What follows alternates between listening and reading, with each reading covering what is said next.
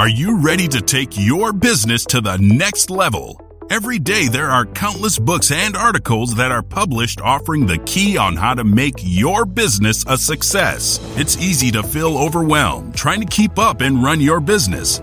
That's why Deb Creer created the Business Power Hour. Keep up on the latest trends, best practices, and techniques for how to make your business a success. Let the Business Power Hour do the heavy work for you. Good morning, good morning. I am Deb Creer, and I am passionate about giving professionals the tools that they need to make themselves and their businesses as successful as possible. And holy schmoly, we are definitely going to be talking about that today, because we're going to be talking about how you can take the steps to make yourself more successful. And I think that's especially important right now. I was talking with my guests before the program because we've been in this pandemic for a while. We've been sitting around in our home offices.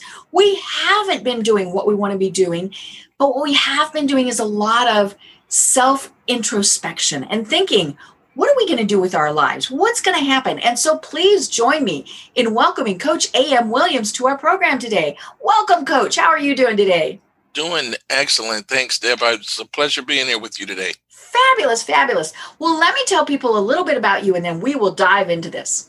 So Coach A.M. Williams is a results coach who specializes in helping experts transform their expertise into high leveraged offers. He is the owner of A.M. Williams Coaching Company, LLC, and has personally coached and trained numerous executives, lawyers, doctors, recording artists, and other coaches and consultants over the past 10 years from a bed-bound state. Having been diagnosed with incomplete paraplegia, which is extreme weakness in legs, Coach AM has discovered the gift of challenges and has mastered the art of transforming adversity into one's greatest advantage. He is also one of the best-selling authors of the book Resilience, Turning Setbacks into Comebacks.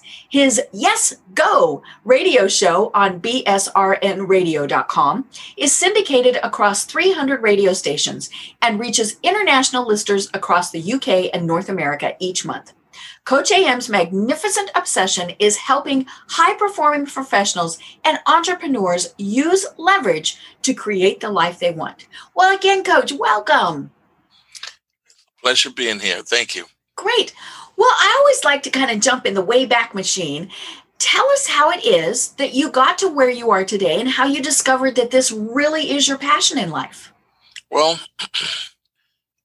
I simply tell people, when I was 28 years old, I almost died, and it was the best thing that ever happened in my life. I can relate to that.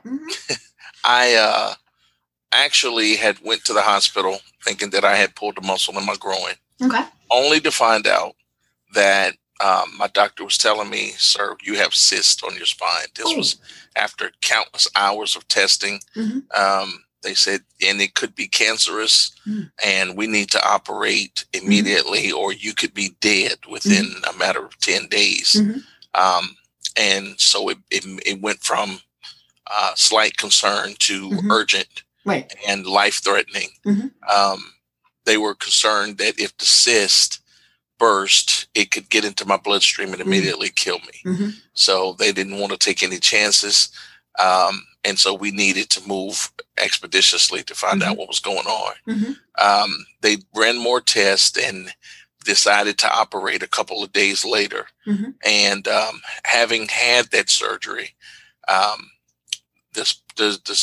they found I had two cysts on my spine.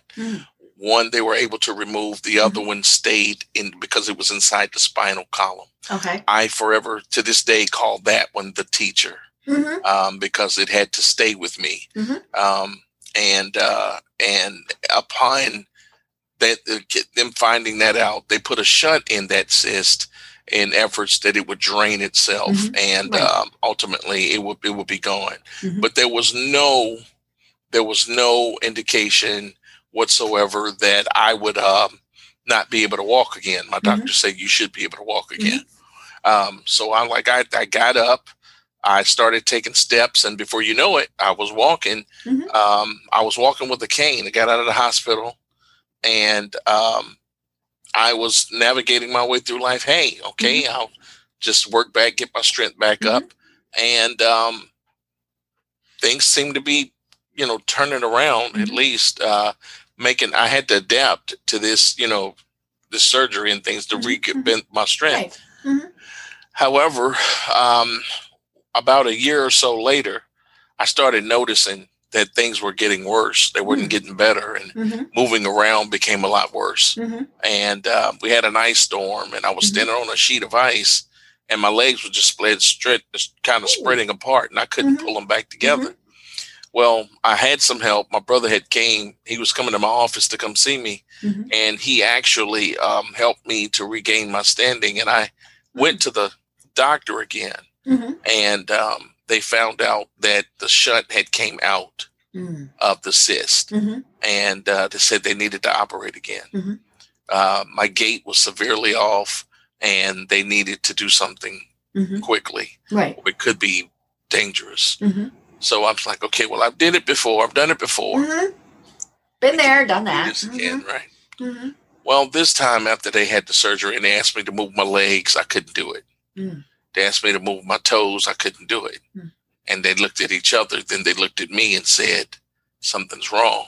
I'm like, oh my gosh, I didn't know what that meant, but they diagnosed me quadriplegic, and I'm like, huh? And I moved my arms, and they're like, well, he's clearly not quadriplegic. Then they said, well, he's paraplegic, and I moved my leg. Someone is like, well, he's not paraplegic. Right. So they diagnosed me incomplete paraplegic, which basically means I'm severe weakness in the legs. Right. So it was like, well, we just got to get you back up. And, just that we thought it was more of a conditioning issue. We would just learn work how those muscles, do all of that. Right. Yeah. We could just work that out and get back up. Well, they didn't tell me. What they didn't tell me at first was that I actually contracted MRSA in the operating room. Good old MRSA. And it lied in my skin dormant for 2 years. 2 years later, I'm in my home. My skin explodes in 4 different places, and I'm lying on my living room floor with temperatures significantly elevated, holes in my skin, and they rushed me to the emergency room, which I got moved to ICU quickly, and for the next 7 years of my life, I'm in and out of hospitals. I'm ICU, CCU, you name the U, I did it. The acute care facilities. I stayed in 3 nursing homes. I was at that time about 31 years old, and I'm in and out of nursing homes. And I went into one, and they had just rolled the person that was in the room that I was going in out into the hallway. Only thing, they had a sheet over them. Oh no. Because they had just died. And I was sitting here in a stretcher, and they were sitting there in a stretcher. Oh, this is not good. So I'm looking at this and I'm saying, okay, what is life trying to teach me right now? And it's like, oh no, not going to be me. And that's not, So I probably am the only person who's ever called the hospital from a nursing home. And said, you got to get me out of here. Yeah, I'm not staying here. Yeah. So I'm like, you got to come get me. I can't stay here. The temperature in the room was 100 degrees because they were anemic. The person was anemic, and it was just not it. Yeah, bad all the way around. Yeah. So that night I ended up running into an administrator who sat up with me at 2 or 3 o'clock in the morning. And she said, I know this is not comfortable. And I had tried to reach out for my parents. And I'm like, I can't do this. And they were like, Andre, you need to do this. You need you need to do this. I know you don't want to be there. And I fought it like, everything I could, but they were telling me that I needed to do this. And the administrator, she just kind of calmed me down, came in, she talked to me for hours. And we were, before she knew, she's like, if you'll just stay here tonight, she said, I promise you in the morning, we'll get you moved. And she told me, she said, after talking with me for about 15 minutes, she says, you need to get the noise out of your life. If you get the noise out of your life, she said, you're going to be amazing. I didn't know what that meant. Right. She said, you got to find a way to quiet the noise. And she said, the best way to do that sometime is just be silent. No TV. No, learn how to get present. So I listened to what she said, and I practiced it for a little while. And it was scary at first. Right. We're used to It's very noise. scary because, one of the things I've learned from a book, is that people are desperate to be unconscious. They don't want to face themselves. Right. People do not really want to face the noise that's going on in their head. And that'll be relevant a little later. However, through that process, I began to understand some things. I began to look at some things in my life. And I would spend the next 7 years literally going in and out of these facilities, in and out of the hospital. And then one time I had a 6-month stay. Oh. And when I was staying there, I remember going through rehab, and I was watching people practice standing and doing exercises with their arms and everything. And it was so interesting watching these individuals work so hard to do something we think literally This nothing seems so about. basic. Pushing something so basic. And I've watched people work tirelessly to pick up their leg and put it on an uneven surface and then back on an even surface. I really began to gain an appreciation for the muscle strength that it takes to put your arm over your head. Right. And so in the process of doing that, the whole new world just opened up to me. And I began to cheer these people on. And as they were taking steps, I would be standing at the end. I did not know them, but I would be standing on the other side of their therapist and going, come on, you can do it one more time. Come on. I love it. Come on. So one of the persons who observed me said, you know what? You are a great coach. And I've said to myself, no, I played sports in school, but I said, I'm not a coach. They said, no, not that kind of coach. And I said, well, what kind of coach? And they said, a life coach. I said, you're very motivational and you'd be a great life coach. I didn't even know what a life coach was. Right. So I went back to my room, jumped on the computer, and I saw what a life coach was. I saw several different certifications for it. And I started studying life coaching. And I said, you know what? This is what I want to do. So I got my certification to become a life coach in the hospital while I was in the hospital. I also said, you know what? I can't, just do this in here all day. I got to find a way to get the word out. Right. And encourage more people. So I looked online and found out what it takes to start an online radio show. And I started an online radio show. Oh, I love it. Right there in the hospital. At the same time, all of this stuff is going on. The profession that I had, the banking career that I had, I lost it. Right. The friends that I had, I lost it. In fact, I lost 90% of my income and 95% of my friends. Wow. I lost the relationship I was in at the time. And I spent several holidays by myself. I was in a hospital. My mom and dad didn't even know the facility that I was in at the time. So I had to spend like Thanksgiving, Christmas, New Year's Eve, Valentine's Day, all by myself. And I didn't realize it. But as I went back and looked back, it was like I'm getting rid of the noise in my life so I can get quiet in here. So when I going through all of this, doing what I was doing, soon enough, it happened. I heard a voice that said something in your life can be leveraged to create something you want.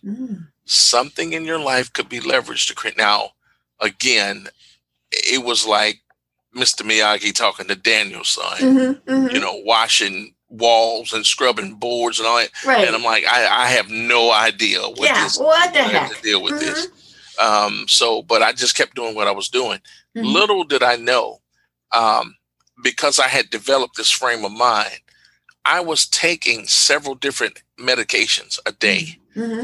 But because my mind was beginning to really go to a different place beyond the hospital, I could see myself doing some other bigger and better things. That voice became more prevalent. Something in your life could be leveraged to create something you want. And before you know it, people started calling in on my radio show. And it picked up traction. And one guy called in, and he was from Great Britain. And he asked me a question. And I challenged him with the question. And that just really created an onslaught of more people calling. I began to help the gentleman. And before you know it, I got an email asking me what was my pricing for my coaching. No one knew I was in the hospital. No one knew I was doing all of this from a hospital bed. But it became so noticeable that the doctors told the nurses to put a sign on my door saying, please do not disturb. He's recording. On air. So my hospital room became a studio and my own office. And the funny thing about it was, I would be recording, I would do the show, and then they would say, how much is your coaching? And I didn't know what to charge. Right. You hadn't thought that far. I hadn't thought that far. But when it was asking me, I just threw a number out there. And I'm like, I can't believe it, but I'm actually running a business from my hospital bed. So my first client was a client I got in the hospital. They never knew about it till several years later. That ended up, in the process of me doing that in the radio show, my healing picked up dramatically. Right. And I was eventually able to leave there. And they took me into a nursing, rehab centers, a skilled nursing facility. It was a nursing home. And I got a private room. Ooh. And I started taking clients in the nursing home. I love it. So people would come to the nursing home, see this reception. Again, this is so important. Like, just like you go into an office. Right. You meet the receptionist. I'm here for an appointment. This is what was happening. Right. It was just a different type of facility. It was a different type of facility. And so the people would come in. I'd have my own setup in my room where they would come in and we would discuss business talk, this and that, and whatever. I was consulting them or we would do coaching in there. And then, you know, and I was creating income like that while I was in the nursing facility. Wow. I began, my healing was still growing, and that voice kept something in your life could be leveraged to create something you want. I still didn't understand it, but I was doing this. So I was an unconscious competent. They eventually let me go home about 3 months later. When I went home, they were like, well, you're still going, you're going home, but you're not out of the woods yet. I'm like, okay, all right. If I have to do another 6 months, I can do that on my head. Well, that 6 months turned into 10 years. Ooh. It turned into 10 years in a bed-bound state. Now, I went through all of this. I had already, from the age of 28 to 35, I had already been in hospitals all that time. But they told me, like, you know, we don't know exactly how long it could be, but you're going to have to be in this position until your body completely heals. Well, I fought it. You know, I fought it. I didn't want to do that. I have a daughter. I didn't want to be away from her. And so I would be sabotaging my care all the time. And I ran into a training by my now mentor, and he was talking, and I was like, my God, he is speaking directly to me. And I did something I would never encourage anyone to do. I actually rented a vehicle with my wife, and we jumped in a van and went to Atlanta to see this guy for 2 days. So I didn't have anything contagious or whatever. It's just that I had not healed. So I rode in a car from North Carolina that's to a little Atlanta, uncomfortable. and I was bleeding, leaking, and all that, but I had to see this guy. And I get in front of him, and he's talking, and I'm just like, man, it's like I'm looking at, like it was just so surreal. And I finally got to meet him, and he told me, he said, it doesn't matter whether or not, I was asking him about being a speaker and a trainer, but could this be done from a homebound position or something like that? He said, if you have information that people need, it didn't matter whether you were on a stage in front of them or at home, they would pay you whatever. He said, your challenge, he said, you need to learn how to show up stronger. So then again, something in your life could be leveraged to create something you want. I took that, went home, wrestled with it for years. Okay. I couldn't get out. My doctors found out what I did. They were like, what did you do? So I had to go back and recover from all of that. 2 years later, I go see the guy again, and I'm telling him about what's going on in my life and what navigating life in a wheelchair is like. In the meantime, I'm doing my college education, going to school, growing that, growing my coaching business. And he says to me, I'm like, you know what? I'm just tired of being disabled. Like I did not accept it. I didn't want it. I didn't want any parts of it. I felt like it was slowing me down. It was keeping me from being who I wanted to be. And he started asking me questions like, what are you doing now that you couldn't do before? Or how much of this was you doing before? Were you doing before? And I'm like, I wasn't doing any of it. He's like, you launched a business after you got in a wheelchair. Yeah. You did this after. You did that after. You developed a coaching bit after you did all of that. And I'm just like, yeah. He said, so you want to do what I'm doing? I'm like, yes. He said, so what do you think the gift in your adversity is? What's the gift in all of this? And I was thrown because I couldn't tell him. And that question challenged me again for another 2 years. Meanwhile, the voice, something in your life could be leveraged. I finished an associate's degree, a bachelor's degree, a master's degree, 3.5 plus. I mean, I was 3.93. That was the lowest my GPA ever was. And I'm currently right now in school to get my dissertation. Wow. I'm doing my dissertation. Also, 6-figure coaching business, radio show goes international, and I become a best-selling co-author. Still, what's the gift in this? What's the gift in this? What's the gift in it? And I wrestled with that question. Something in your life could be leveraged to create something you want. And then it hit me like a ton of bricks. It hit me like a ton of bricks because this thing was empowering me to do things and put me in positions that I never been put in before. And the thing that I was leveraging was my adversity. Once I began to reframe it and ask myself, what's the gift in it? Napoleon Hill said, every adversity brings with it the seed of an equivalent advantage. So whatever you think, to the degree that whatever you think adversity is hurting you, there is an equivalent advantage.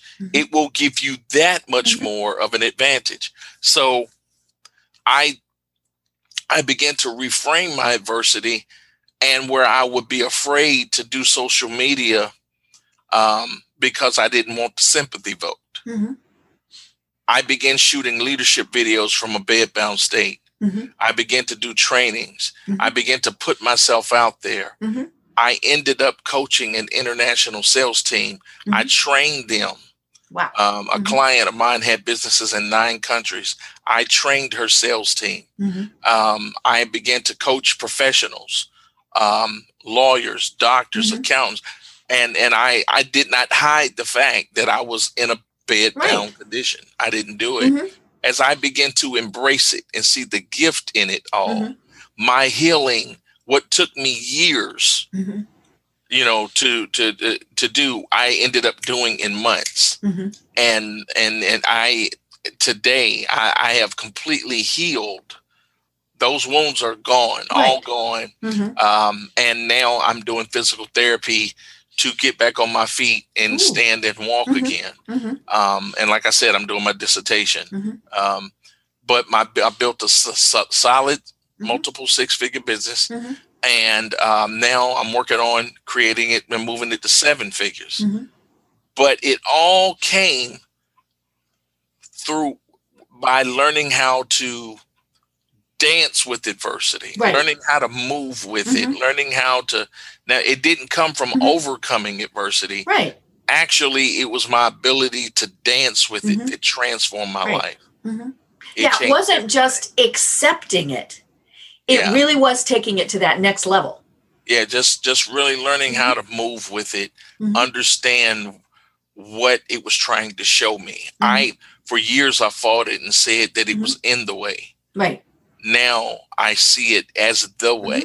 Right. Most of our obstacles are not really things to keep us from doing something. What it's doing is actually teaching us a different way to do something, or a new way to do a thing. And so that thing that I leveraged was my adversity, and it turned into my greatest advantage, and gave me a platform where now people hire me not because of my, academia or anything else. They hire me because they know I've been through something. Right. They know I've experienced challenges. They know I understand what a setback looks like, and I know how to navigate setbacks and turn them into tremendous comebacks in life. Right. So it doesn't get any better than that. And that's exactly why I choose to be a results coach versus any other kind of coach, because my business is really all about getting results. Right. And what I love about this is you mentioned that, that before all of this happened, you were in banking. If this hadn't happened, you might still be in banking, just kind of cruising along, doing things that, and that would have been fine. But because of what happened, you found your passion in life. I resonate with this because I was diagnosed with cancer and had issues. We'll just say issues. I mean, I had my 19th surgery not long ago. And, and I, like you, spent a lot of time in the hospital and, all these various things. And we're not saying that there aren't times that you don't feel sorry for yourself. You know what? There just are. But the point is, you reduce that time, you have that little pity party, and then you go, okay, now what? And that really is the important. And it doesn't matter if it's, something physical like what you have gone through, or, obviously a lot of people right now, because of the pandemic, have lost their jobs, or, all of these various things. And so what really is important is to stop and think, what's next? I'm going to stop feeling sorry for myself, accept, and take it to that next level. And I think that's what you talk about when you talk about adaptive resilience. So talk about that a little bit more. So there's a guy by the name of Mark Robinson. He did a paper on adaptive resilience. This term is used a lot in the form of art. Okay. And what it speaks to is the notion of having the ability to maintain core values and core beliefs in the midst of adversity, and being able to adapt to that adversity without losing who you truly are. Right. I'm totally paraphrasing this, but it's the dynamic to basically remain true to who you are in the midst of disturbing circumstances, and then still being able to adapt and accomplish the same thing that you set out to do. You may have to take a different path, but the goal never changes, and your persistence, it never changes. You just become more resilient in the process. You develop buoyancy, if you will. Like you may get knocked underwater, but you don't stay there. Right. You may be thrown against the wall, but you come back. It's literally as natural as that. And that's a very powerful skill to have. I tell people even now that when you're scaling, the best thing that could ever happen to you is a valley. Because it's in the valley that you learn how to come up. It's in the valley that you learn how to navigate pitfalls and things that most people don't get. And you learn how to cut away with what's not working. And if you ever navigate that and get that down when you're scaling, it becomes less of a challenge for you. It becomes something very powerful. Right. It's in those valleys of our life that we gain our greatest lessons. And it teaches us the things that help us not only go to a new level, but how to sustain next level success. Yeah, because then when the next valley comes, you're able to get out of it maybe more quickly. You've got those tools, all of those various things, and keep climbing. I mean, we're not just going back to this level field, because that's pretty boring, but it's also safe. And I think that's one of the hardest things for people to understand, is that safe is okay. And we understand safe.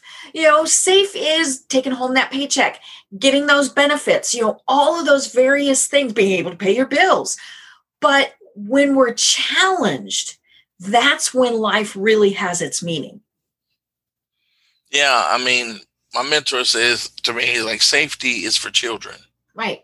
When we're children, and we still bounce and we get back up when we're kids. Yeah, but you think about it, it's like, don't touch that.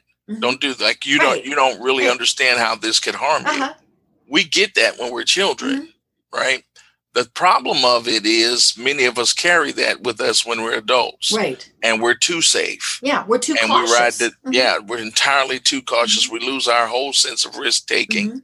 It's like, man, if I had the imagination and risk take tolerance that I had when I was a young child, I'd be a billionaire several times over. Imagine? Yeah. Right now. It's like there was nothing that could keep me from using my imagination and doing things when I was, it was so amazing. But like many of us would give our left arm that kind of risk tolerance and ability to pursue and, no caution to the wind and just, let's just go after it.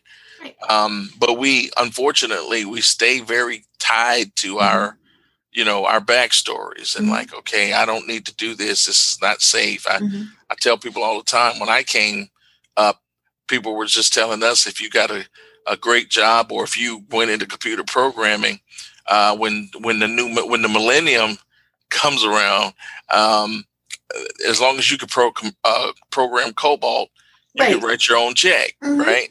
And then the millennium comes and nothing happened. Right. We went to 2000 and that little past that tick and nothing happened. The computers didn't stop. The world go. Yeah. Yeah. So, I mean, and then now what? You got all these people looking to be able to write their own paycheck, and it never happens. And it's our ability to stay true to our core purpose and adapt, whatever that means. Do I need to reinvent myself at this time? Do I need to just simply evolve? Like, what is it do I need to do in order for me to be effective in this period of time? Mm-hmm. And I think that's what being bedbound 10 years taught me. Mm-hmm. It taught me how to not be conditioned Mm-hmm. by my condition. Right. I could always visualize myself in a different place. Mm-hmm. I could always visualize myself in a different state. I held tight on mm-hmm. to the person that I wanted to be. Right. And through doing that, it literally, it mm-hmm. kept me from crawling under the bed. It kept mm-hmm. me from shutting down, feeling mm-hmm. like I lost sense with life, like I wasn't even connected with the rest of the world. Mm-hmm. You go through all those things when you're isolated. Right. You're shut in. mm-hmm. You encounter these things, and I was going through it. Mm-hmm. I was going through it, right. And it wasn't Pollyanna. You went through all that. It mm-hmm. was definitely real. Mm-hmm. However, my ability to see myself in a different place, mm-hmm. and it's so important. Right. See myself in a different state and mm-hmm. take action from that place. Mm-hmm. Really changed my mm-hmm. life, and it caused me to learn how to mm-hmm. not learn how to rise above my mm-hmm. condition, to not allow myself mm-hmm. to be conditioned by the condition I was mm-hmm. in. Right. My circumstances, environment, mm-hmm. they did not dictate the way I saw myself. Yeah. There's obviously certain things you have to deal with. Yes. But it doesn't stop you. And I think that's the important thing. And, and especially now during this pandemic where people are thinking, but this is the way I've always done business. Back in March when they said, okay, we're going to shut everything down for 2 weeks, then everything will be hunky dory. Well, we're still waiting for that 2 weeks to be over. And so many people are still hanging on to what used to be and how they used to do things. And yes, we're obviously going to get through this. At some point, things will get back to, it won't be normal. It will be different. I think one of the things that so many people have discovered is, we can work from home. That works really pretty good. We can network online. We don't have to we don't have to have in-person business meetings. There are these, because of technology and all of those. And of course, what we have seen are the people and the companies that said, okay, now what? In a positive way, they're the ones that are being successful. The ones that went, oh God, what's next? Are the ones that are struggling and failing. And unfortunately, there were obviously circumstances for many businesses where it wouldn't have mattered. But they still now have that opportunity to do something new and something different. And I think that really is something that we're still learning clearly through this time. But we're all going through this where things have happened to us. And I just love it that, many people really are going, okay, now what? In a positive frame of mind as opposed to, oh God, now what? Yeah, the things that we've learned how to do in this mm-hmm. process mm-hmm. have been phenomenal. Mm-hmm. And if you look, and while we can find opportunity, we found cases where people lost work. But there's other cases where mm-hmm. people have crossed 7-figure mark. Right. They've done amazing things because mm-hmm. they understood that they had to take a different path. Right. Some people had to take the dark path of change. Mm-hmm. Some people had to literally reinvent themselves, right. and others simply just needed to evolve. Mm-hmm. There are some people who, before this kind of thing happened, they were very comfortable doing everything in their operation. Mm-hmm. Well, now you can't just do everything, right. and success mm-hmm. will drive you out of mm-hmm. business mm-hmm. if you're a person that feels like I have to do everything right. to accomplish anything. Mm-hmm. It will drive you out of mm-hmm. business because right. the way that things are set up now, you can't do this right. alone. Right. You have to have people with you. Mm-hmm. And having understood that, I was able to really help navigate the process of change that mm-hmm. much better mm-hmm. for individuals, because right. that's really what it comes down mm-hmm. to. Like, is it time for change? If it mm-hmm. is time for change, then how do I need to change? Mm-hmm.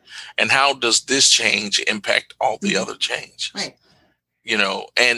So that way we understand how it all benefits, how it all connects with everything else that's going on in the world. Right. Yeah. And there was something else that I was thinking of when you were talking a little bit ago, and that was our imagination as children.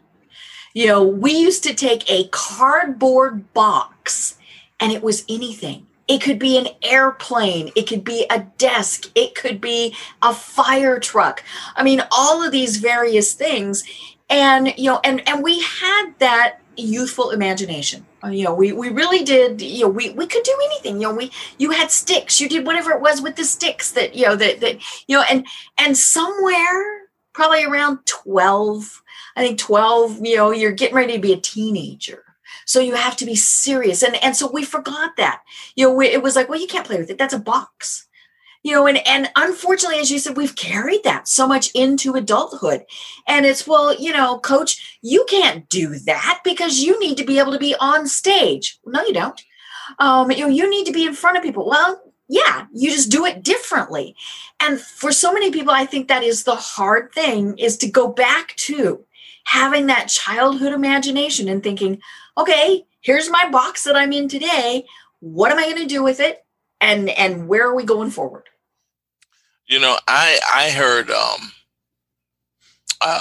LeBron James say earlier this year when they were coming back, the NBA was restarting. He kept saying, we're built differently. We're built differently. Right. And after they won the championship, I'm like, you know what? He's right. Because he didn't understand what they were good at. Like, being good at something is just one thing. Right. But when you're doing what you do best, it changes the game. There are a lot of people who just love doing what they're good at. Right. Because that's easy and that's safe. Oh, it's that's safe. That's what I was about to get to. You took the word right out of my mouth. Because we like being safe. Right. We are so attracted to safe. We're so it's like, yeah, I want to do more, but don't make me get out of my chair to get it. Cause I don't know what's out there outside of the chair. Right. Oh yeah. Oh, it could bite me out there. It could be, there could be awful things out there. Well, there also could be really great things out there. Exactly. And the type of people that I end up working with are individuals who basically encountered something in life that has paralyzed their potential.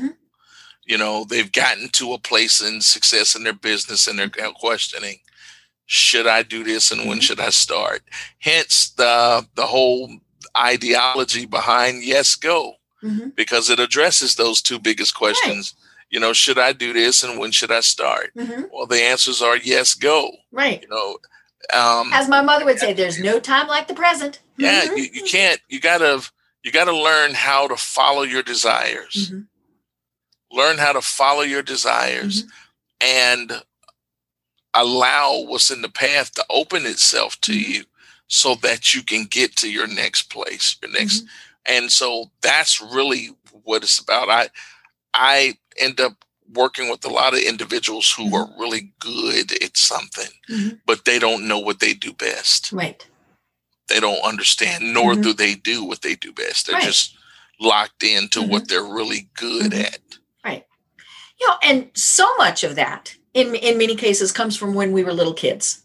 And somebody told us, you can't or you shouldn't do that. Little girls don't do that. Or, you really need to be that athlete, or you're not smart enough. How many times, or all of those various things. And it doesn't matter if it was a parent, a teacher. And in many cases, they were actually trying to protect us, right? Back to that safe thing. They didn't want us to get hurt. So they didn't want us to extend ourselves. I'm a smidge older than you. And so, I was of that generation where, women really were, we were getting out. We were going to college. We were doing all of those things. But it was still, now you still need to have a family. And, and you still need to be doing this. And why aren't you doing that? And, and obviously That's absolutely somebody's life goal. And that's perfect. I mean, I remember years ago when we had our 10th class reunion and somebody said, hey, we should, figure out who's the most successful. I said, nah, how do we determine that? Well, of course, to that person who had approached it, it was who's making the most money. I said, no, it might be the stay-at-home mom with 4 kids who is screaming. That's the most successful. I mean, because that was, I went off on a diatribe, right? Squirrel.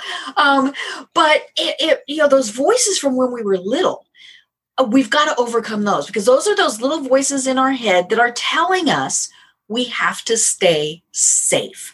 Now, obviously, we're not talking about mortgaging your house. There are definitely sometimes, but you need to tell that little voice, yes, but I'm going to do it anyway. As you just said, yes, go. Yeah, it's this that those things really hem us up, and we find ourselves recruiting people in our life to keep us. Right. They keep saying that. Yes. Yeah. So that we don't have to change.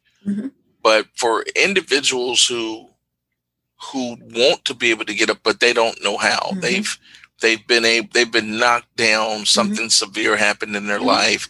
Maybe the loss of a loved one, a significant other, the loss of a career after so many years. This is all I've ever done. I don't know how to do anything else. The paralysis of a potential is a very serious and dangerous place to be. And so much of the type of people that I work with, they have the I know buts. Yeah, I know I should do this, but. Yes. And it goes all back to the things that you're saying. And we address those questions because, it's not always here's something you don't have to do. Here's something you can do. You don't need an education. You don't need a such and such. You don't need a degree to do this. You don't even need prior sales experience. Just try this here. And people want to be able to know how can they achieve their pursuit of happiness with the least amount of resistance. Right. Because resistance isn't fun. Yeah. No, it's not. But what they come to understand is what you don't realize is you're already in resistance. If you're not doing the thing that allows you to bring the good in your life, you're resisting that good in your life by doing something else. And whether it's that backstory or whether it's a blind spot or even down to how you manage your productivity within time. All of that leads to the results that you get in your life. Right. And if you're not mindful of those things, it can create significant blocks. Right. Yeah. And one of the things that I found interesting about the pandemic is people are being forced to do this. They're having to rethink what's going on, and much as you had to, or even I had to. I mean, I was doing pretty good with what I was doing. And then that doctor said, we're really sorry to tell you that you've got cancer. And at first I thought, and my, yeah. And it's kind of like somebody kept saying, yeah, right. And I'm like, nah, not going to stop me. I mean, it's like people are like, oh my God, you've had 19 surgeries. And I'm like, yep.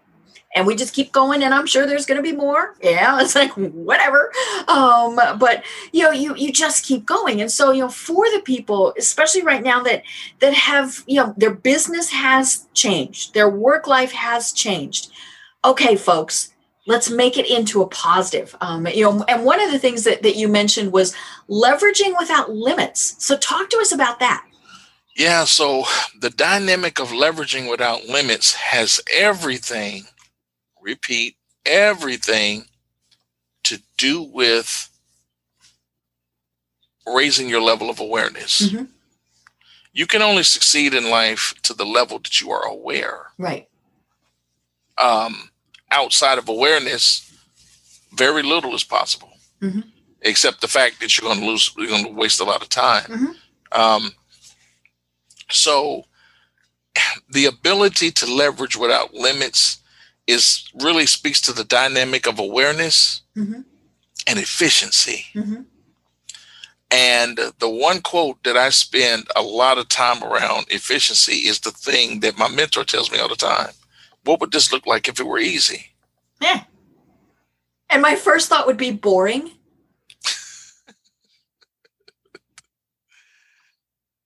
I mean, the thing of it is like the most incredible things come through very monotonous processes. Like, ask anybody who lifts weights for a living. Like, what's that exciting thing you get to do? And they will tell you, they will go back to their routine. It's about getting up in the morning at 5 o'clock, going to the gym, doing this and that. And then you watch them eat and it's, oh, you do this every day? Like clockwork. Yep. That whole thing that as one of my mentors put it, success is never so much about what you do. It's about what you do daily. It's about the things that you do daily. And that stuff is going to get boring. If you ask anybody who's into fitness, it's a very boring thing. But the energy that you're able to put into it and feeling your body getting better, it's like it's all worth it. But I gotta limit myself to these amount of foods because you're trying to eat healthy. You can't eat everything. No. And what is life? If you can't have sugar, for all of us who have a different value system, like, well, what is life if you can't have some sugar in it, or if you can't have this in it, or you can't have that? What is life? And it's just a very interesting piece. Very interesting piece. And we get ourselves so caught up into, what does and doesn't, that we find ourselves constantly looking for excitement that literally doesn't move you. You would rather be entertained than empowered to move forward. And that's the biggest downfall. Because again, entertainment keeps you, it keep you unconscious. Like you don't really understand. It comes back to that noise that you were talking about before. Yes. Right. So now I love this. And this, this was in your information that you sent to me in several places. How do you make it to the top when you can't take the stairs? Really, it's the dynamic of, I'm releasing that in a book and I won't let people know all about that, but I'll give you a little point here. Oh, so I get to have you on again so we can talk about a book. Oh, yeah. Yeah, it's called Leverage Without Limits, How to Make It to the Top When You Can't Take the Stairs. So when we talk about how to make it to the top when you can't take the stairs, there's several things you got to have. You have to have, you got to make a decision about, to follow your desire. You got to have a burning desire. I'm not talking about that would be nice to do desire. I'm talking about something you would be willing to trade your life for. Like a moth to the flame. It desired to be one with the flame so much it was willing to risk dying to be one with what it was fascinated with. Are you fascinated with what you desire? Number 2, you have to have a commitment. You got to make a decision. You got to have a burning decision. Like, you know what? I'm making a decision to do this. I'm not, because nothing changes till you make a decision. Nothing changes. Number 3, you got to have a commitment. You got to have an undying commitment to it, to see it through, be persistent. I'm going to be willing. A commitment is the equivalent of willingness. Am I capable? Is one question. Am I willing is the other. Am I willing to do whatever it takes? Am I going to go all in and with my money, with my energy, with my effort, with my resource, with everything? Am I willing to do it? You have to have a vision. You have to have a vision because your feet will never take you where your mind has never been.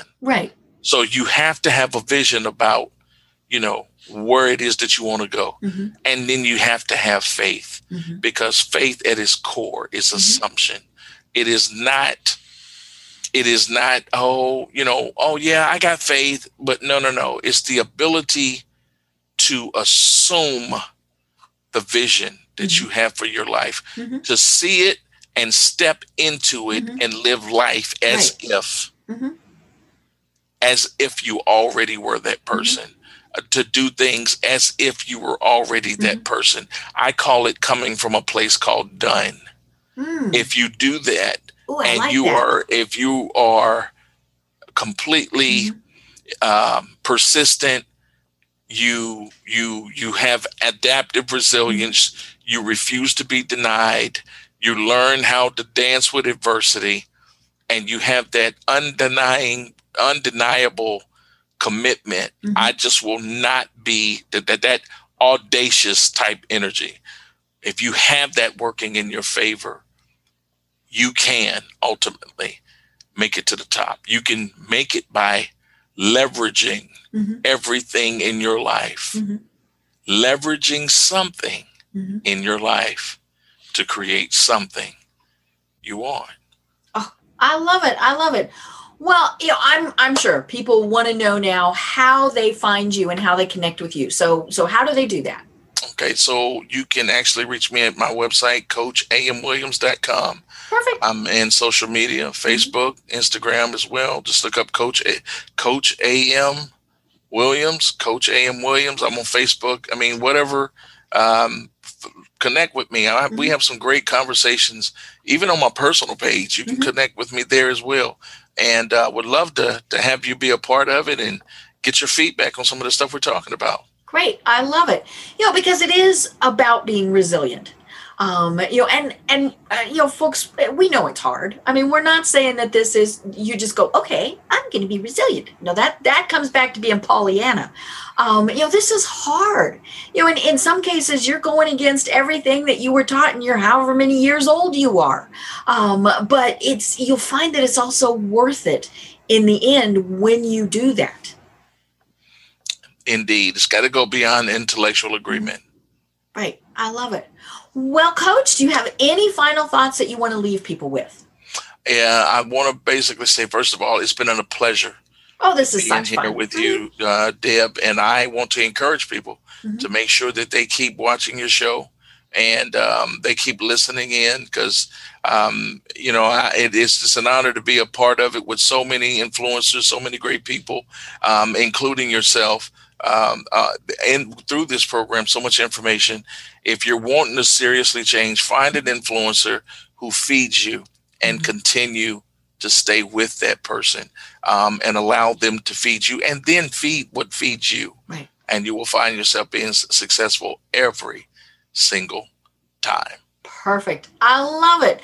Well, I've been having a great time talking with you. And as I said, I can't wait to do this again. So keep us posted about when the book comes out, because I love that concept. When you can't let's see. Oh, I almost said it was, how do you get to the top when you can't take the stairs? I mean, that really is so much fun. And I'm going to love chatting with you about that again. So again, you can be found at CoachAMWilliams.com, or as you said, just Google you and you'll turn up everywhere. I'm Deb Creer. I've been having a fascinating discussion with Coach A.M. Williams. And until next time, everyone have a great day. Tune in for our next program for even more trends, best practices, and techniques for how to make your business a success. The Business Power Hour, hosted by Deb Creer, is proud to be part of the C-Suite Network. This podcast is a part of the C-Suite Radio Network. For more top business podcasts, visit c-suiteradio.com.